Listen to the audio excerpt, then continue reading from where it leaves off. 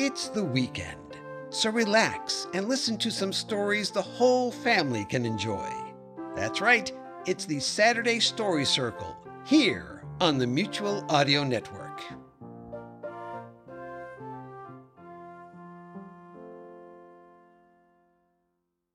The following audio drama is rated G for general audiences. Chapter 40. The sky above Toronto seemed to glow with the fires of sunset. The day had been warm and clear, and there could be no doubt that spring had come at last. The pavement and the bricks of the city all seemed to bleed the warmth of the day back into the evening air, and the people who might have scurried back to home and hearth now lingered once again, spoke to neighbors they had seen little of in the months before, and felt a rise of hope within their hearts. It was hope that grew in the rocky ground of hard times, but it grew nonetheless, and every man and woman felt it to some degree. Certainly the man who stood calmly beside the edge of a high rooftop felt it. By the dizzying height that might have caused most men to quake in fear, he stood casually and gazed with a possessive pride over the city, from the great avenues to the slums and at every point in between. The woman who reclined across the top of a nearby gargoyle felt it too, and she gazed up at him a short distance away. She smiled to herself. You could hardly see the bruises under his domino mask now, and she might be the only person in the world who could tell just by looking that he was still a little stiff. She flexed the fingers on her right arm, almost without thinking. There were still some pins and needles, but they would soon go.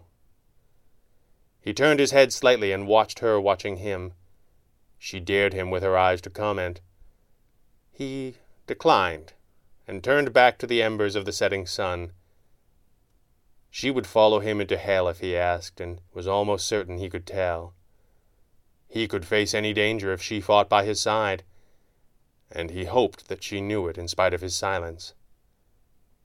The final rays of sunlight dipped below the horizon, and night came to the city once again.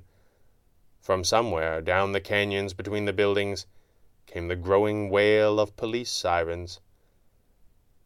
The red panda and the flying squirrel exchanged the briefest of looks, and said nothing at all. As one, they threw themselves off the edge of the building towards the call of adventure, and into the growing blackness of the night. This has been Tales of the Red Panda, the Mind Master, written and narrated by Greg Taylor. Copyright 2012, Greg Taylor. Produced with the assistance of DecoderRingTheater.com. You start with an idea, a what if. Then you populate this idea with characters. Heroic, cowardly, dramatic, humorous, scheming, clueless, as many as you want. Then you stir them briskly in a plot that turns this way and that until a satisfying ending is achieved. You've just written an audio drama.